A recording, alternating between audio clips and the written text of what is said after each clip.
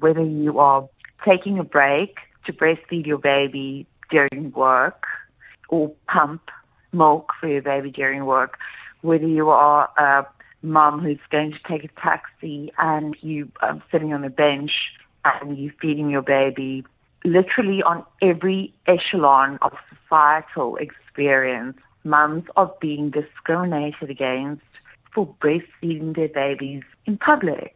And where are we supposed to feed our children? Do you go and lock yourself inside a bathroom to go eat your lunch? We have to ask ourselves these questions. So where does this come from? Why are we as a society so judgmental? And why are we so, I almost want to say, embarrassed by a boob? I have a very short answer.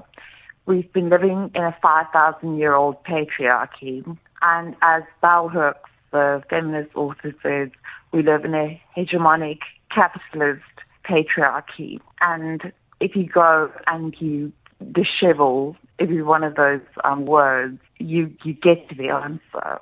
Before we lived in this patriarchy, breastfeeding was always worshipped. If you go into ancient churches, you will find art with the Mother Mary breastfeeding the baby Jesus openly, and it's not sexualized. But what the patriarchy has done is it's sexualized the breast, and the media, as we know it, sexualizes the breast.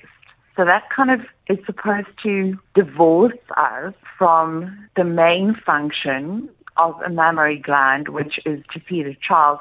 Not that I'm saying that your sexuality is non-mutually exclusive. The two are mutually exclusive. Feeding a baby and your sexuality are mutually exclusive.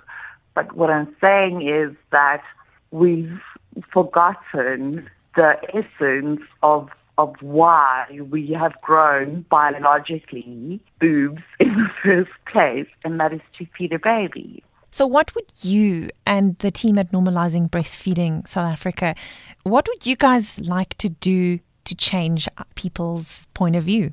So we started out as a social movement around a shock jock coming out and really humiliating a mom who was breastfeeding in public. And then we were after two bills.